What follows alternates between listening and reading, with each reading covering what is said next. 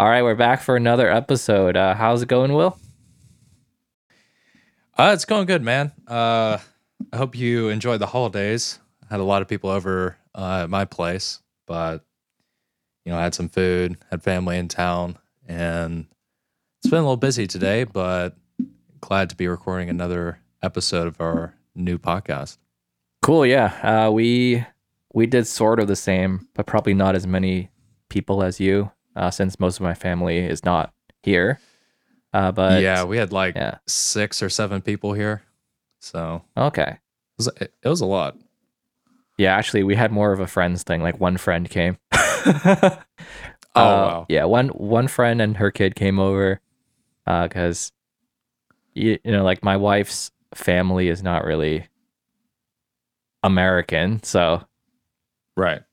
Thanksgiving doesn't really make sense to them. But yeah, here we are, another year, another Thanksgiving. Who is this dude? This guy looks like He looks like he the guy might from be the block. on. Yeah, he also might be on one of the leaderboards for Bitfinex or something. Could be. This guy looks like what's his name? Larry Cermak from the block. The tall dude. Tall one. Yeah, the one who used to play basketball. That's funny. Our immediate thought of how to recognize Larry Cermak was his height. Yeah, he's tall, and we thought the same thing. He's tall. Yeah, hope he's doing well. I think he just recently had a kid. Oh wow, didn't hear about that. Yeah. All right, so let's take a quick look at how wrecked we are before we dive into the news. This is the daily chart. Don't worry, it looks like it's downtrending, but if we hop over to the 15-minute chart, there's some nice pumping going on. What do you think, Will? Is this the exit pump, where we're I don't know, man. If you 7% from the bottom. Yeah, if you zoom in on that 1 minute window, I think we can get a good little trade room going. Probably let's try the 1 second chart. Oh, the crap! The 1 second chart doesn't look so good. Oh, I don't even have the 1 second chart because I don't have a paid account right now. But yeah, the 1 minute chart looks okay, sort of. Not really. Yeah, but I guess to answer your question, broadly, I still think we're going to see some more fallout from this FTX stuff. I wouldn't really put it past some of the figures. What was it Arthur Hayes gave recently? He was calling for like a 10K BTC. Yeah. I don't think that's entirely out of the realm. And I know people don't want to hear that, but it's a possibility, a real one. Yeah, he was tweeting about how he was like buying puts for, I don't know, $500 or $800 for ETH or something. ETH? Yeah, expiring in March 2023. So, maybe he's expecting another fall down there. Yeah, March is kind of a little close, but we'll see. Well, maybe it's good to get it done with. Like if it's gonna drop down to 500, let's just do it soon. But yeah, he has more experience than both of us, so. Right? Yeah. But at the same time, that might be a hedge for him. Like maybe he actually expects it to go up and he's protecting his downside, or he's expecting it to go down. Right. You never know what the real story is there.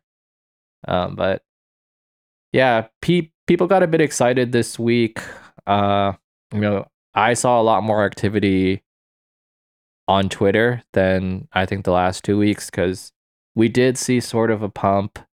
A few altcoins were pumped pretty well as well, seeing like 20 to 40% in the past few days. But, like, important to keep things in perspective. Like, what's the reason? If there is no reason, then it's, I don't know. But I don't think it's going to continue. So hopefully that means it will, for all of our sakes. But yeah, I did see an interesting tweet from Justin Bennett. It was a couple days ago. I guess there was a like $500 wick on BTC, and it was in the matter of like an hour, and it kind of tweeted who just did this because it looked like a classic, fake out Mm, type pump. yeah. See if I can send it to you to pull it up on the screen, but I thought it was funny. Yeah, I'm looking for that wick. Yeah. I think someone sent it to me. I'm going to check my DMs. Oh, maybe it's this one. Here it is. Yeah, this one was about $500 here. Yeah. Yeah. You can pull it up. I posted it in the chat.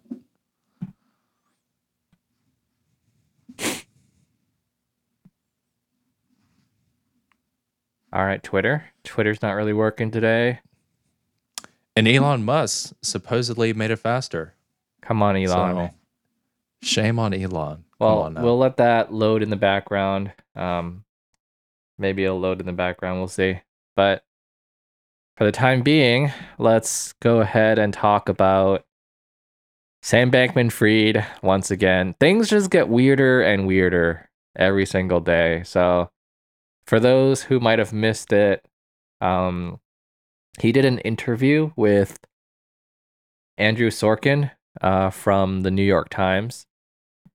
And no, sorry, he's from CNBC, I believe. I think he's the co-host of one of the shows there, Squawk Box.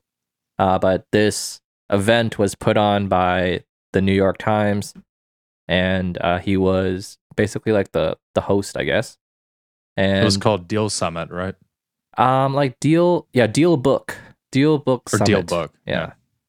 And it featured a variety of people, and one of them, of course, was Sam Bankman-Fried, which we talked about on last episode.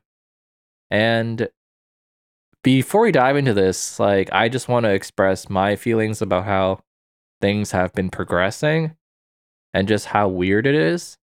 Like, he obviously did something very, very bad. And these days on Twitter and on other kind of spaces, you can basically be canceled for saying the wrong thing, So if you're if you say something that's against the views of, whatever website or newspaper, their response is they'll publish something to basically cancel you. And the idea there is like they want to say bad things about you, they want to deplatform you, etc. So you can get canceled for saying something, but when you steal $10 billion of your client's funds, you're basically put on, it's just like a whole show now, it seems. Like, how is he not in jail? And why is he being basically applauded by newspapers and media properties like the New York Times, like the Washington Post, who are strangely trying to present him as one of the victims in this whole thing? Like, it's just so weird that you can actually commit I don't know if it's actually a crime yet, but it seems to me what he did could be interpreted as fraud. Like, if you actually do something that could be fraud, nothing bad happens to you. He's not being canceled. And at the same time, if you say the wrong thing, like if you don't do something but you say the wrong thing, you lose your whole platform. So, like, what do you think is going on here, Will? It's just so weird to me. Yeah, so I think personally he has probably the most world-class crisis team under his belt right now. And it's interesting what he's doing. It seems like he just keeps doing this apology stance. He just keeps apologizing blankly. And, we already know that he's kind of paid some of these publications in the form of donations. And you're seeing all these content, pieces come out like the Vox article, etc. They're just painting him as, the smart kid Yeah. who made a small mistake. Right. But this man had like $10 billion in customer funds, which, were used for, it's not quite clear yet, but I think we can gather a decent idea. Yeah. But yeah, he's kind of hiding behind this apologetic stance, I think. And it seems like he's just really trying to craft a narrative Yeah. to sway a jury when this, reaches the courts and everything. Yeah, it's just so interesting that like the media is supposed to be objective, and I think at some point, maybe when we were younger, like we certainly didn't know as much about the world as we do now, but maybe things were a bit more objective then, like, or maybe not, but like what is done, right? Because he did donate a lot of money to some of these websites and newspapers and different kind of properties, but at the same time, it's like that money has already been exchanged. But now, we have a situation where he clearly did something bad. Right. So it's like, is the money, like what's going to happen? Is it something where if you write something bad about him, he's going to take the money back? Like, I don't think that's how it works. Because, I think I see what you're saying. I think the level of treatment he's been given from the media is far different than the level of treatment others would have, not in the same scenario. This is kind of an unprecedented scenario, but, in the same extent. Like, he's definitely been given a favorable, I'd even call it, like puff piece. Oh, yeah. Prop by the media. Yeah, it's just very suspicious in general. Yeah. And his whole position right now is like he's trying to present himself, I feel like, as being very alone and on a mission to redeem himself. He keeps talking about like making customers whole. Yeah, making customers whole, and how his attorneys are instructing him to shut up.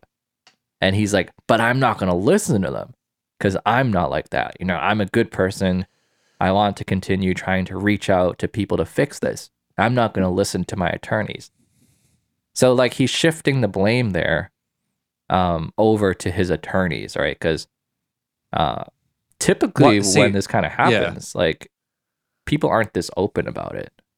Exactly. The fact that he's having to highlight that he's saying, that I'm not supposed to be saying these things, should automatically be suspect. Oh, yeah. Yeah. Because he's drawing attention to it where it's something you wouldn't normally think of if you were telling the truth, at least.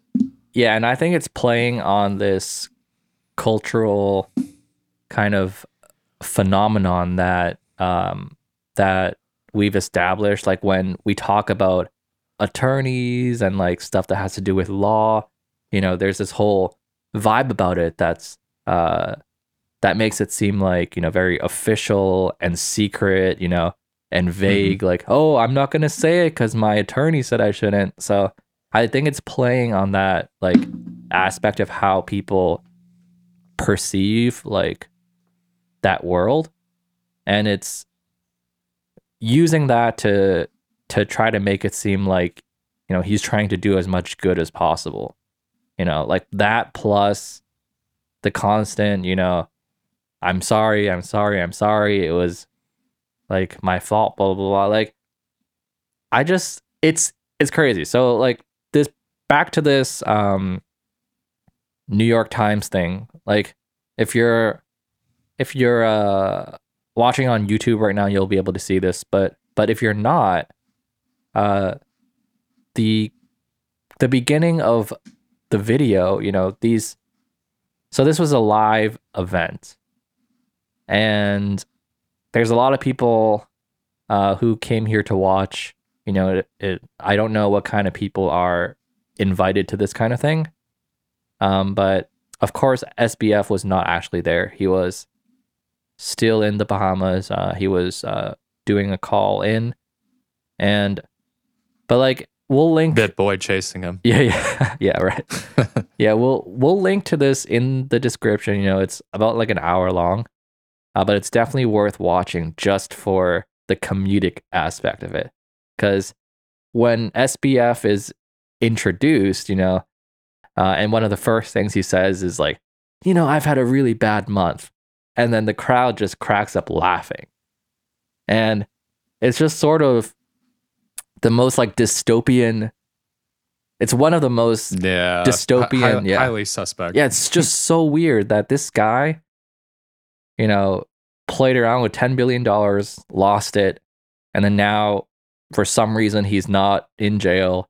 And he's talking live with the New York Times, and people are applauding him and like laughing. It's just very, very weird. If you told me this was from like a movie of an alternate world or something, I totally, yeah, this looks exactly like it. But yeah, we'll link this video, and we're also gonna go through just a few of the quotes and stuff from the transcript. So we'll probably do some of it this week, and then proceed with the rest of it next week, because it is quite long, and this was quite recent, so we actually didn't have time to watch the entire thing yet. But let me go ahead and change my screen share.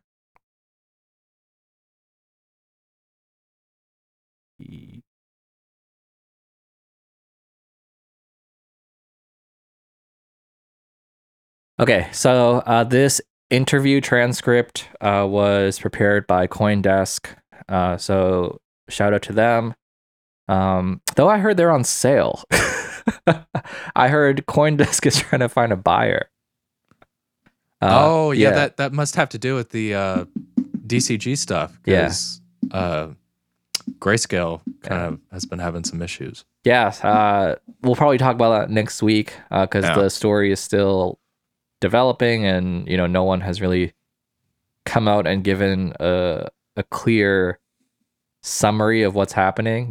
But yeah, they might be trying to sell off CoinDesk if they need to get some money. But and there are some people saying it's like a $30 million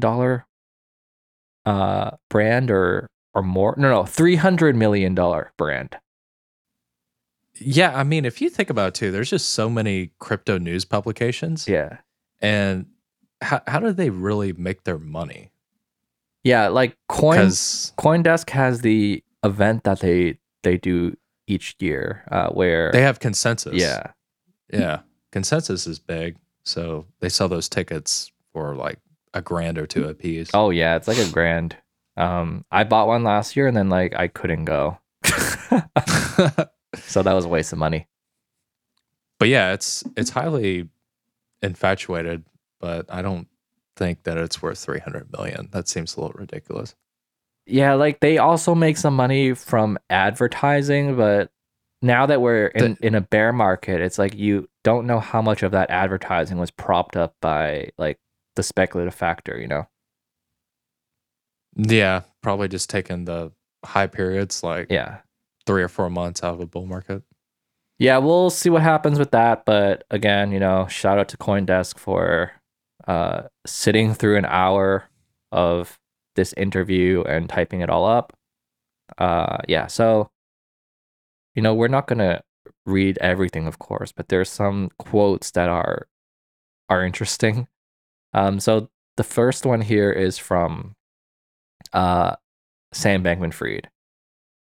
And he says, for the long and short of what happened, and I'll start by saying, just to make a distinction here, you look at the US platform, you look at the international platform. US platform is a US regulated platform with American users. To my knowledge, that's fully solvent. That's fully funded. And I believe that withdrawals could be opened up today and everyone could be made whole from that none of these problems plagued the US platform. He keeps doing the US platform thing, even though withdrawals were suspended and everything. Yeah. Yeah. And I don't know, maybe we're going to get to this, but I remember reading that he said after he's, started filing his bankruptcy, Chapter 11, he had an additional, I think, like $4 or $5 billion come in. Oh yeah. Did you hear about that? Yeah, he said right after the bankruptcy, like I think he said like 15 minutes after or something. He got 15 minutes after he filed for bankruptcy. Apparently, someone or some group of people reached out to him, committing like $4 billion of liquidity. Yeah, so this is just a bunch of word of mouth nonsense that's coming from him. Do you think what he's trying to do here is like repeat these points so much and to so many people? Because like he's interviewing with everyone and he just keeps on pushing these points, which don't really line up with what has actually happened. Because it's very reminiscent of me. I don't know if you remember the whole GameStop drama. The way he's choosing his words, he sounds almost identical to Vlad. Yeah. Yeah. When the whole Citadel, right? And they halted trading on GME and wouldn't let people buy it, but they would let them sell it. Yeah. And pissed off that whole, what was it, Wall Street Bets? Yeah. Wall Street Bets subreddit. Yeah. He's acting very similar to Vlad. Yeah. Because like it's just so far from the truth, right? Because if the American platform was truly solvent and withdrawals could be opened up today, then you didn't need to file for bankruptcy right? Because like if it was solvent and if it was fully funded, then those people could have just taken their money off. Like, why would you have filed for bankruptcy for a company that's solvent? Like, a normal business would not do that, if they were well capitalized, like, why file for bankruptcy? Like, you can repeat as much as possible. Like, there's a difference between the US platform versus the international platform. And as far as I know, the US platform is fully funded. Like, you can keep repeating that, but it's just like, what has actually happened? Like, the actions that you took just doesn't really support that standpoint. Yeah. And I think he has a pretty good narrative going. He's trying to appeal to a lot of people. And you can kind of see it too. Like there's a little movement kind of rising with people like Bill Ackman, Kevin O'Leary. They've all been tweeting recently supporting him. Yep. Kevin O'Leary said, I'd invest again in this kid. Oh, yeah.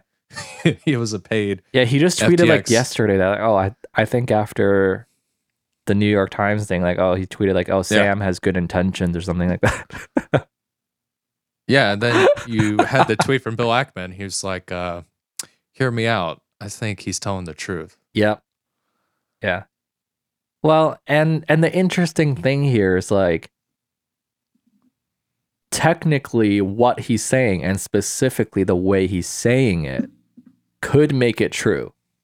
Like, I feel like he's very specific with his choices of words. For example, like there was a Twitter space today where he was talking with the guy from Crypto Banter was there, Ran, him. Yeah. And like there were a few more people on there. The ICO show. Yeah. And like they were asking him about what was it? They were asking him something. It doesn't really matter what they were asking him, but the way he was responding, he always qualified it was like, as far as I know, or the way I understand it. Never answers it directly. And if If you want to pull this up on a screen, I actually have a perfect clip representing just that right here.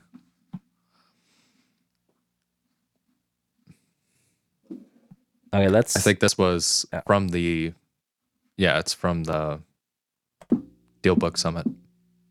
Cool. Let me pull that up and then we'll watch that after we get through this part. You know, I'm trying to fix Twitter on the side. So, okay, I got it loading now. So let's watch that part right after this.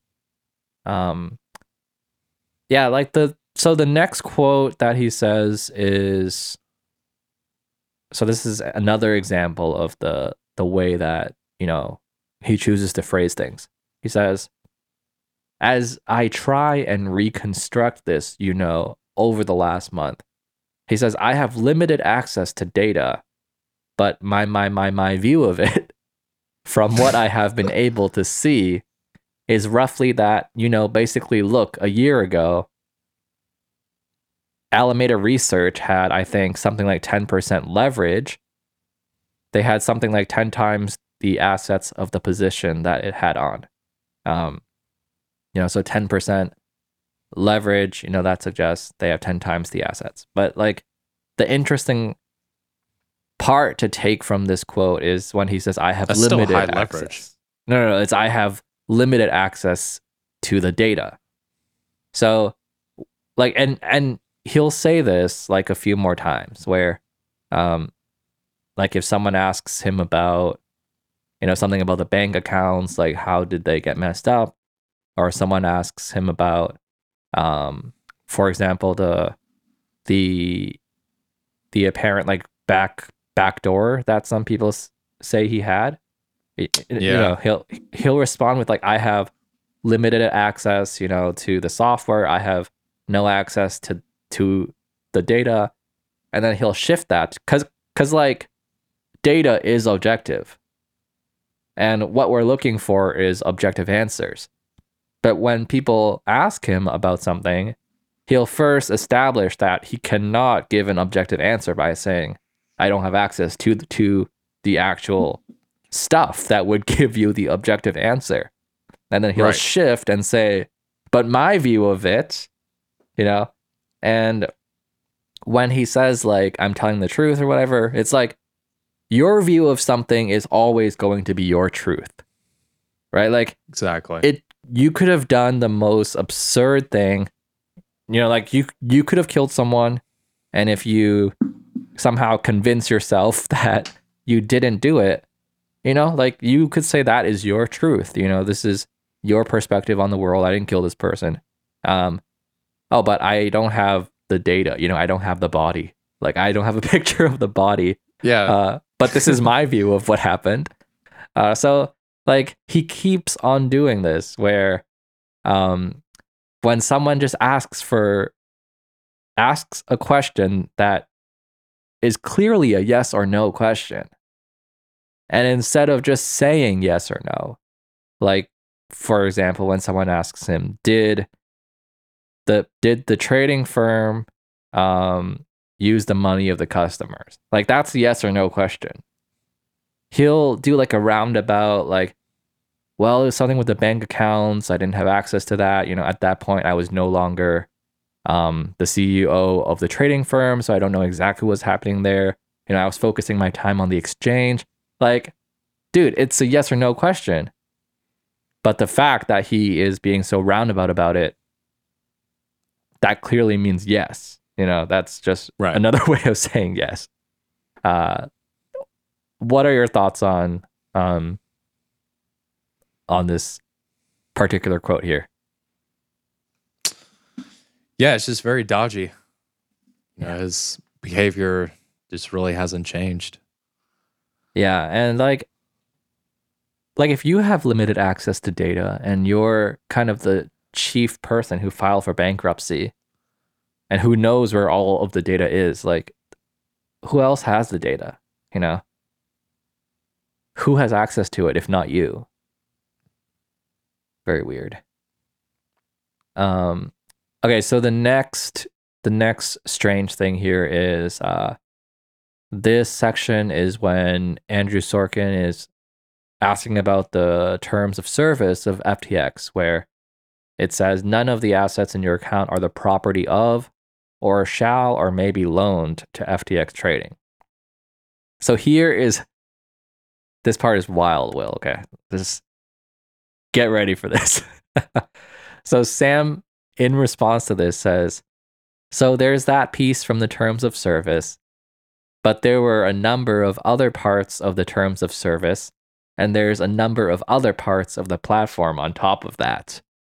There is the borrower lending facility where users were lending billions of dollars of assets to each other, collateralized by assets on the exchange. So what he's saying there is, if I sign up for an account on FTX, okay, and this is the same for other exchanges as well that support, basically any exchange that supports trading like a futures market, because, there's a component to that. If you have leverage, it means someone needs to lend and someone needs to borrow on the other side. So there's this feature of the platform that lets people borrow and lets people lend. And he says the users of the platform were lending billions of dollars to each other, which in itself is not really a problem. Like if I signed up for an account, I deposit, let's say 10 grand on there. I can lend that out to someone who wants to borrow that. And in exchange, I get paid, some sort of rate. So that in itself is not a problem. It's pretty basic how it works. But when Andrew Sorkin then asks him about, but just to make this straight, was there a commingling of funds? So that's referring to the commingling of funds between FTX and the Alameda Research, the trading firm. So SBF says, I didn't knowingly commingle funds. He didn't say I didn't commingle funds. He says I didn't knowingly. That's a very plausible deniability statement. Exactly. And here's how he is trying to present this whole thing. So first he says there's a feature on FTX where the users can borrow and lend with each other. And then in this next section he said Alameda is one of those.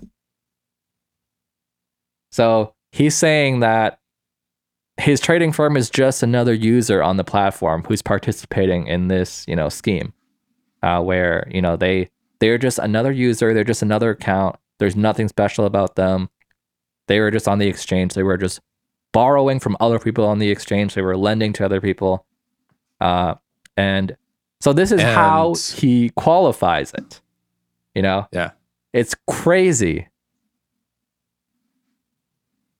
And then he says, I was frankly surprised by how big Alameda's position was, which points to another failure of oversight on my part and a failure to appoint someone to be chiefly in charge of that. But I wasn't trying to commingle funds. I wasn't trying to. Right. So first he says, I didn't knowingly. And then at the end he says, but I wasn't trying to, which means he did. Right. Because if you didn't knowingly, but then at the end you say, I wasn't trying to do it, that means you did do it. But you just don't want to admit it, But it's really interesting, how, the mental gymnastics that he takes to justify this, the trading firm is just another user on the platform. And when they say the accusation is that the trading firm was using the money of FTX customers, and he's saying, yeah, that did happen. That was just through, this feature that anyone can access. Mm-hmm. And then he's just like, the issue wasn't the access; it was just how big it got.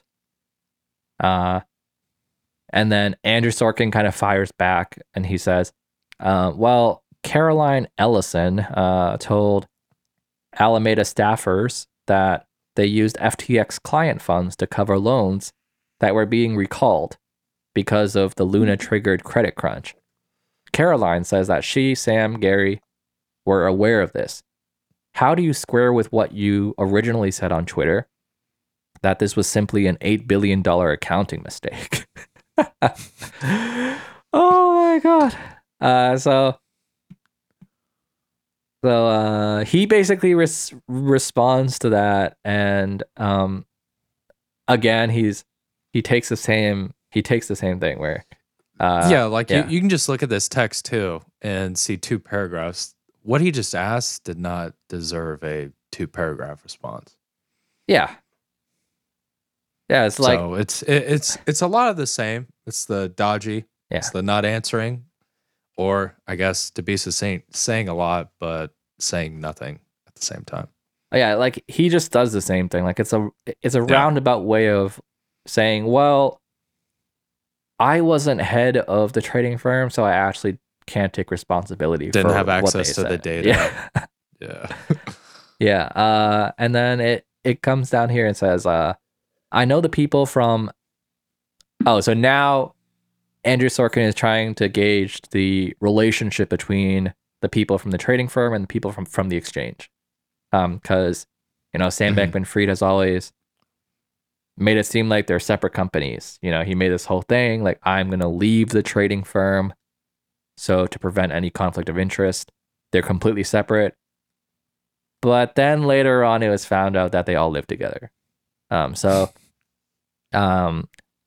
Sorkin says that Sam said, I know the people from Alameda decently well, almost as if you don't know what's happening there. And there isn't like a large amount, of ways remain that we are actively working together or anything like that. Alameda is a wholly separate entity. They're different offices, like different principal offices. Notice how he first says different offices, but then qualifies that Switches with up. principal offices, And what that means is like we all work from home now. These people aren't next door. Like we all work from home. Like the principal office, the headquarters can be in a completely different country. It doesn't mean you can't work together in the same space. Everyone has computers. Everyone has the internet. Just because my company is based in a different country doesn't mean I have to be there.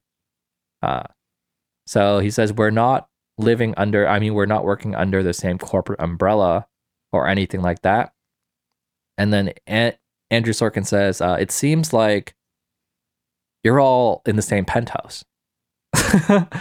And then SBF is like, well, most of the trading firm was not there. And then he's like, I don't live there now. So it's like, okay, like he didn't deny it at all. Right. So when it comes to this trading firm, who are the most important people? Like it doesn't matter that most of them were not there. Okay. Like if there was like, let's scale this up a bit. If there was a big company like Apple, would it really matter that, like who's more important, like the CEO of Apple or 100 employees who work at the Apple store? Like I'm not talking about like who's a more important person, because everyone is important, of course, but like in the context of the business, like speaking from a strategic kind of standpoint, it's like if you are trying to do something where you're trying to leverage someone from Apple, to help you accomplish something, would you want leverage on the CEO of Apple or 100 people who work in retail? Probably the CEO, right? So like just because most of the trading firm didn't live with Sam doesn't mean that like the important people weren't there. And then it's like, and then he says, I don't live there now. Well, we're talking about the past. Like it doesn't really matter where you are now. And he and then he says, but I did live with 1 or 2 members of Alameda for a little while. Okay, so those 1 or 2 members, probably the 1 or 2 most important people up there, right? Like Caroline. The people who have access to the bank accounts. And he says this is a pretty big mistake in oversight of mine. He's using the word oversight a lot. Yes.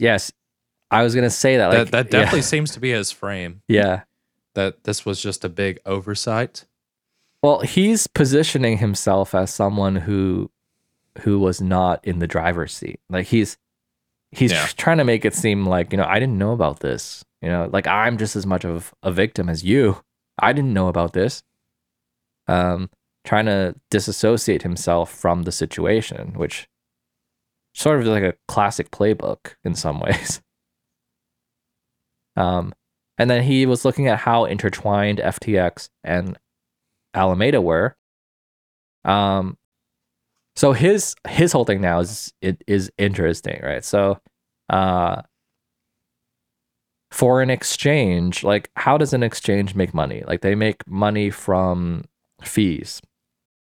And in order to get more fees, you need to trade more back and forth. So he was saying back in 2019, the volume, which is,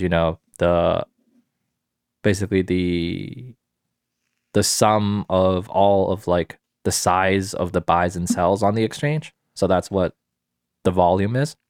He says back in 2019,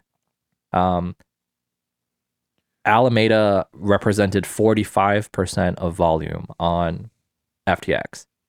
And then in 2022, it fell down to 2%. So that, like, if you just saw that number without any context, that's a good thing. Because it means in terms of the volume, it's less reliant on a single entity, which, is a good thing. Like if the overall trading activity is growing and this specific firm, like their share of it is going down, that means there's more people who are participating on the platform, which is good. So he's like, well, I saw that the volume was going down. So I thought it was like everything was all good, it means that the market was growing healthily. But then he's like, oh, but in terms of positions and balances, it was a much larger fraction. So what that's saying is like, yes, the volume that they were actually trading was smaller, but the percentage of like, let's say FTX had $1 billion on its books, like the fraction of that 1 billion, like the actual capital, not the volume trading back and forth, like the actual capital, a lot of that was the trading firm. And he's like, oh, but I didn't look at that. And then he says again, that's a pretty big oversight. So, Will, like this smells bad. Yeah. No, that's pretty self-explanatory, I think. If you're the CEO of a crypto exchange, like I feel like you should always have a pretty good sense as to what accounts on your exchange, are the biggest accounts. Because like, and it would make sense for you to know that, because if those accounts like withdrew, it could be like a risky thing for your exchange. So as the CEO, you probably should always have, stay up to date with like who the biggest accounts on your exchange are. It's like, how do you say that's an oversight? It's just and then he says, and then Andrew Sorkin says, but Sam, I think the question is whether you were supposed to have access to these accounts to begin with. So that's saying that that's in reference to how in the beginning FTX didn't have a bank account, and they were using the bank account of the trading firm to basically receive payments from people who want to trade on the exchange. So SBF in response to that says, I mean, look, I wasn't running Alameda. I didn't know exactly what was going on. I didn't know the size of their position. A lot of these things that I've learned over the last month that I learned as I was sort of frantically digging into this on November 6th, 7th, and 8th. And obviously, that's a pretty big mistake. That's a pretty big oversight that I wasn't more aware. There's the word again. Again, right? Oversight. I think I was, scared of. I was nervous because of the conflict of interest about being too involved. And obviously, that shouldn't have meant that I didn't have real oversight. Or that really shouldn't have meant that I failed to appoint anyone to be in charge of that oversight. So he's saying that he was nervous to be too involved in the trading firm in terms of knowing how big their balance was. Like that's not a conflict of interest. A conflict of interest is when you're actively involved in both sides and playing against each other. But here we're just asking that like you as the exchange should know the size of their balance. That's not a conflict of interest. Yeah, that's more like, oh shit, I don't want to know how bad or how big this is. Yeah. Or the more obvious thing, you already know what it is. Right. I think the real I'm talking to Caroline, exactly, etc. every single night. Yeah. And she's living with me. Exactly. I think the real conflict of interest was not between SBF. Was not between FTX and the trading firm. It was actually between Sam and his friends. Like, I think maybe Sam was afraid to even look into it because he valued perhaps the friendship with these people more than what these people were doing in terms of business. Like, imagine they're all just eating their vegetables for dinner, though there's a recent rumor that he wasn't vegan. So yeah, he has been vegan for the past, 17 months? Oh my God. I saw something on Twitter. I don't know if it was fake, but like they were saying he ate like 1,000 shrimp in Las Vegas or something. Did you see that? Oh. After his long month, as he put it, yeah, maybe he deserved some shrimp. Maybe. But like, imagine them all just at the table, they've been friends for a long time. I think they've been through a lot of things together, and Sam, there is a sort of bond too. Oh yeah. When you start a business, especially remotely in crypto. Oh yeah. With people you've really never met. Yeah. Like you kind of carry a much deeper bond. Yeah. And I think they like went back.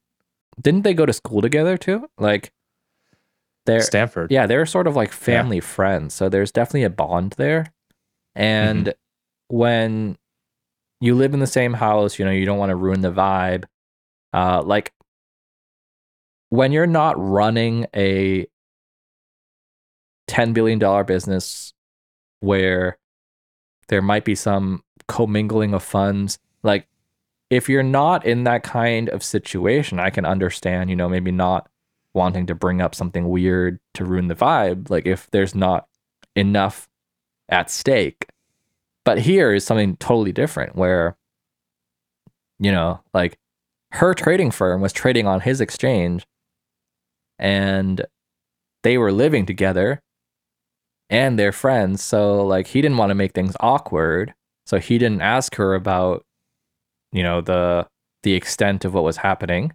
And like maybe he truly thinks that like there was no conflict of interest between FTX and the trading firm, but there was definitely a conflict of interest, I think, between Sam Bankman-Fried, and the actual people who worked at that firm. Because like, right, I don't think he wanted to like he didn't want to wreck the friendship. Like it could really be as simple as that, you know. So he says, I was nervous about a conflict of interest between these two, and so was pretty intentional about not being very involved in what was happening at Alameda. And then freaking Andrew Sorkin just asks, when did the commingling of assets begin? You know, just a straight question. When? Yeah. No, give us a date. And then, you know, again, he goes back to the talk about he was mistaken because of the whole volume thing, where at one point it was 40% and then it scaled down to 2%. So that made him not pay as much attention. And then, yeah, he moves on to the whole thing about bank accounts. This is very strange here. Okay. And this is the last thing for now that we're going to take a look at. But he says, I'm still looking into the details of some pieces of this, but I do think that in addition to what I had seen as sort of a lot of the standard borrows here, that when we scrolled back to 2018 or 2019, I guess FTX didn't have bank accounts. It didn't have any bank accounts globally. We were trying to get them. It took us a while. It took us a few years.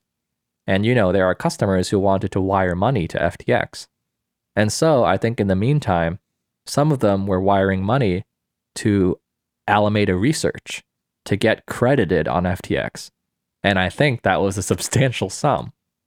And I think that the FTX's internal accounting did correctly, effectively try to debit Alameda for those funds, but it didn't happen in the primary account, and so it didn't happen.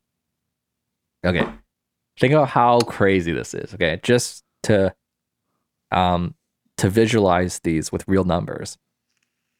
What he's saying here is that FTX didn't have a bank account, so the money was wired to Alameda Research. Okay, so let's say the trading firm had $1 million in their FTX account, and then another person on the platform wanted to wire money. So they would wire money to the bank account of the trading firm, let's say another $1 million. So at this point, the balance of the trading firm on the exchange is $2 million, right? It's $1 million plus $1 million. At that point, what he's saying, what should have happened is, so what did happen was the other person's account was also increased by 1 million. So, you know, once you're on the platform, like once you put the money onto a centralized exchange, what they show you on your account, you know, might not actually be what is actually backed, right? So what he's saying there is, after the 1 million was transferred by the other person, what should have happened is the 2 million on the trading firm's account should have decreased by 1 million. And then the other person's account should have been increased by 1 million, right? So they're trying to use the trading firm's FTX account as basically like a middleman, you know, to provide liquidity. Yeah, to use their bank account, you know. So you deposit it to the trading firm's account, and then it's supposed to debit it. So that means to reduce the amount, and then it's supposed to give it. But it just kept growing. Well, what actually happened was, okay, so let's take the same thing. The 1 million from the other user, they deposited 1 million to the bank account of the trading firm. And then after that, the trading firm's balance increased by 1 million, and the other person's balance also increased by 1 million. So now there's $2 million on the account, on the platform, when actually only $1 million was sent to the exchange. So he boils this down to internal accounting issue. So he's saying that, where is it? FTX's internal accounting did correctly. It said it effectively tried to debit the primary account of the trading firm. So on FTX, you can make different accounts. You know, you have your primary account, and then some people maybe like to do like a trading account, and then some people maybe like to make another account for like trading high risk coins or something.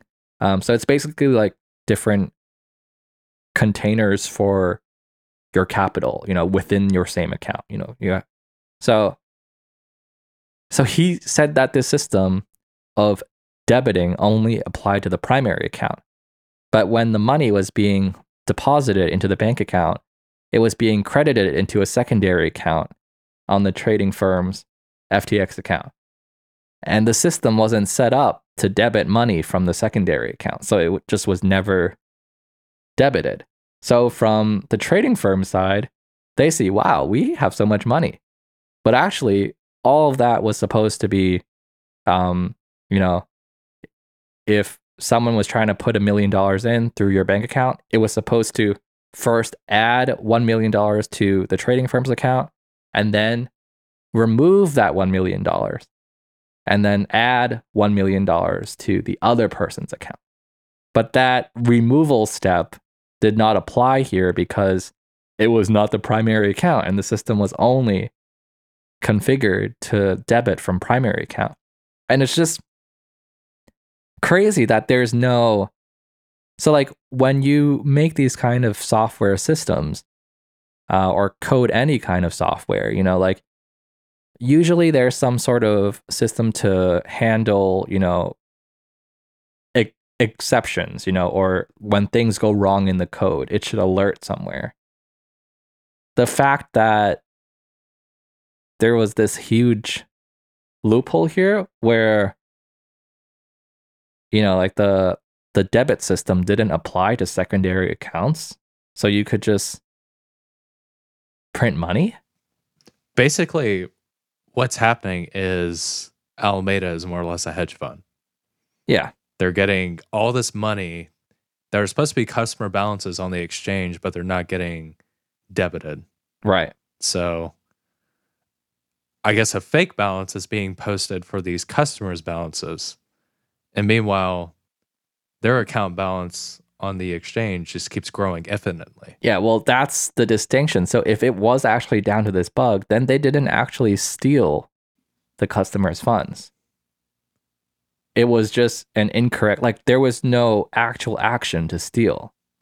Because like, I think what a lot of people don't understand about how these centralized platform works is like they put money there and then something on the screen gets updated. There's no actual mechanism that ensures that, well, you know, some people like to, some companies now are starting to do like the proof of reserves and stuff like that. But like, depending on who you're banking with and, you know, how much effort you put into integrating with that bank, like it's not always a system where it ensures that both sides are equal at the same time. And we clearly know that because if that kind of system were set up, then this wouldn't have happened. But like by doing it this way, I actually think you can say that they didn't steal the customer's funds. It was just a visual glitch because the balances weren't updating. You know, because it wasn't in the primary account. It was a bug in the exchange, like, and we didn't realize it. Crazy. It's just crazy. Like, this is why we need decentralized exchanges. Like, you can't fake this kind of stuff on chain. Like, you can't deposit money to an account, have that account send it to a different account, and then the first account still has that money. Like that's just like not how blockchains work. So like the faster I think we can move to you know, a truly decentralized, you know, trading is, so I'm looking forward to that because there's going to be no more of this, you know, Well, there was a bug. Crazy stuff happening here. And just the last thing I wanted to say quickly is that I don't know if you saw this lately, but one thing he's been saying a lot is that like he doesn't know how to code and he's not very technical. That was like the main thing he prided himself on. Yeah. You know, when he was marketing FTX, like he was this super genius. Yep. And coder. Exactly. Analyst. Yeah. And when people ask him about the backdoor now, Guru. He's like, well, I don't even know how to code. Oh, I don't know how to code. And that kind of like also works here, right? Like if he didn't have enough technical background, maybe he didn't spot this bug. Crazy stuff. Yeah. All right. So we are let's do like a few rapid fire things and then we'll call it a day. Let's pull up that video I sent. Oh yeah. Okay. I think it was from, what was it, Ramp Capital? Yeah, let me switch the screen share. I don't know if the sound will come through though, but let's see. Oh, and I feel like I have to put this out there, but just in case people think I'm a FTX shill, I am not. Oh. It says, oh yeah. Yeah. Risk management. Nice t-shirt, department. Will. Just in case. Risk management department.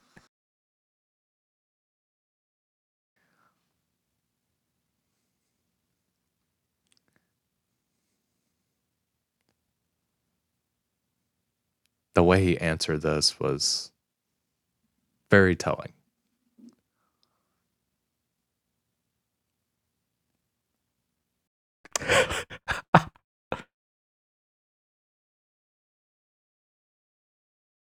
Oh my god. Yeah. I think that tells you all you really need to know there. Could you hear that on your side, Will? I watched it beforehand. Oh, okay. So maybe we don't have this set up right for sound to come through. But we can link it below. Yeah, we'll definitely link it below and I'll figure out how to also route sound in for the future for sure. But like he was just asking Sam if FTX like let money and then if Alameda Research what was it? If FTX lent money to Alameda Research. And Sam's just like I'm not aware. Yeah, definitely worth watching. We'll link it in the podcast description. Let's just quickly switch over to rapid fire. All right, just a few other things that happened this week. Again, we'll catchy title. Yeah, exactly. We'll look. I screwed up. We'll definitely. Oh yeah, this is a picture of what this event was like. So looks like a pretty classy event. So we'll link this as well. And another thing that happened recently, of course, was the bankruptcy of BlockFi. It's happening. Yeah, you're starting to see the fallout. Yep. So BlockFi is another service that was similar to Celsius, where people deposited funds and then they earned some kind of yield. And that yield, of course, is generated by something. It has to come from somewhere. So BlockFi in this case, they had loaned $680 million to Alameda Research because maybe there was some promise. BlockFi was probably just doing the safe thing and going in Anchor protocol. Oh yeah, that would have worked. That's how they were well. getting their payments. Yeah, well the result would have been the same. Like had they gone on Anchor, had they deposited, or had they given it to 3AC, had they given it to Sam Bankman-Fried, like apparently it would have all been the same. Like they would have been better off just depositing all of that into, one of the protocols on Ethereum, generate 3 to 4% and pay that out. But of course, have to be greedy. So they lost 680 million from their loan to Alameda Research. They probably gave that loan because Alameda Research, was one of the big market making firms, and perhaps they promised that they would be able to give BlockFi X percentage on top of that 680 million. So it's sad, but it's not surprising. Really, when all of these yield platforms were out there, I don't know if you ever used any of them, Will, but I certainly was not on Celsius or BlockFi. Yeah, I mean, BlockFi was popular. I heard about it. I didn't really trust it. The biggest one was Anchor Protocol. Everybody was talking about Anchor Protocol. They were like, after the crypto bull market, just deposit my gains in Anchor Protocol, get 20%. Yeah, 20% APY was that whole thing. And then yeah, it blew up. Yeah, it blew up like with the DPEG from Luna UST. Yeah, but the most funny part of it was like it was 20% for a long time, and that was the promise in the white paper. And then it went down to like 17, I think, at one point. Yeah, and then at one point it went down to 18, and then people were like, well, like that's not weird. Like 18% is still a lot. Well, it's not weird that from the perspective that it's like still a lot. It is still a lot. What's weird is that like, well, you promised 20% and now it's 18. So, but I think BlockFi and Anchor were very different because Anchor was like truly on chain. So the customers, they did have to, know how to use BlockFi was like wallet. more of a yeah. To my understanding, it was more of like a service where you held crypto, just within it, and you would just be given like staking rewards in a sense, just for using their app or whatever. Yeah, so like people could like buy Bitcoin on Coinbase or something, and instead of keeping it on Coinbase or sending it to their own wallet, they can send it to BlockFi and hold it there. Yeah, they would essentially custody your crypto and give you yield on that. Yeah, yield. Yeah. So they blew up as well, and of course, it's always let's point our finger at someone else. BlockFi tells U.S. bankruptcy court that it is the antithesis of FTX. I don't know if there's too much truth in that because, you did loan 680 million of your customers' funds. So, yeah. I think the biggest news, and we're going to have to see how it develops, is this DCG stuff. Yeah. They're supposedly, next to Satoshi, they're the Grayscale is the largest BTC holder that I'm aware of. They have something like, what, 750,000 BTC in the trust? Yeah, it could be something like that. Although that's never been proved. Yeah. Like, there's no addresses to kind of verify on chain. Yeah, the only verification that we have is a statement from Coinbase because DCG uses Coinbase Prime to, Coinbase, I forget what part of the business, but Coinbase custody. Sorry, yeah. Yeah. They use Coinbase custody to hold the Bitcoin, and Coinbase came out with a press release saying that we're holding their Bitcoin, but people are asking for addresses, and they're always like, well, we can't provide it because it's a security kind of thing, But like, somebody go in there and brute force it. But like, someone could also brute force the top wallet on the network, Like, what makes your wallet so special that no one can know about it? Like, that's the whole point of having a public key and a private key. You know, you're supposed to be able to openly share the public key. That's why it's called a public key. It's all very sketchy, but yeah. Maybe DCG will participate in proof of reserves. We'll have to wait and see. Yeah, like they've been strangely quiet. Gary, or was it Barry? Barry Silbert? Barry, Gary, Terry, Mary. Too many Garys. Yeah. But the FTX Gary was on my mind. Oh yeah. But Barry Silbert did tweet, basically kind of was like what Sam did and said, "Oh, we have all this. Take my word for it." And said, "There's no fires brewing." Essentially. Yeah, I was like, what else can he say? That's the same thing that 3AC said before they blew up. That's the same thing Do Kwon said before they blew up. Same thing at SBF said. So we'll see if this is just another piece of the trend, or if they're actually okay. Like, I certainly hope that they're okay, and I also don't know enough about how the whole trust thing works to even speculate how, if they actually had to unwind, like how that process would look like.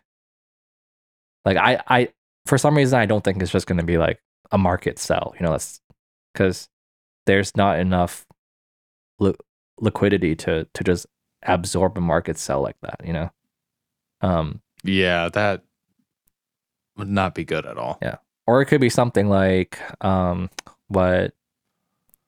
Do you know that guy Jed, who was working with Ripple, and then Jed McCaleb? Yeah. So like his whole thing was he could sell percentage. He had the unlock period. Yeah. And I think, but he had so much of the supply given to him over time, he just kept selling it over time. Yeah, and like he was limited to like selling a small percentage of the volume of the previous day. So there was like a rule that was like that. So, if they had to unwind, that would be preferable maybe, but that's a lot of Bitcoin to sell. That's gonna take years.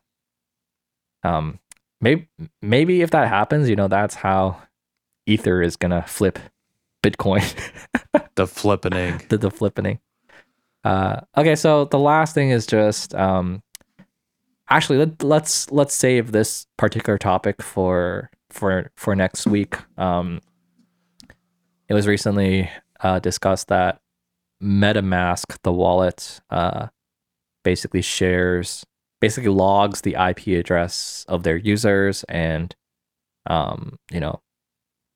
presumably does something with that data, which I think my views on it are very different than most people's views. Like, I think most people just assume like, oh, this is like a terrible thing, this is the worst thing. Well, you have firsthand experience with that stuff, Brian. Yeah. From working at web hosting. Yeah.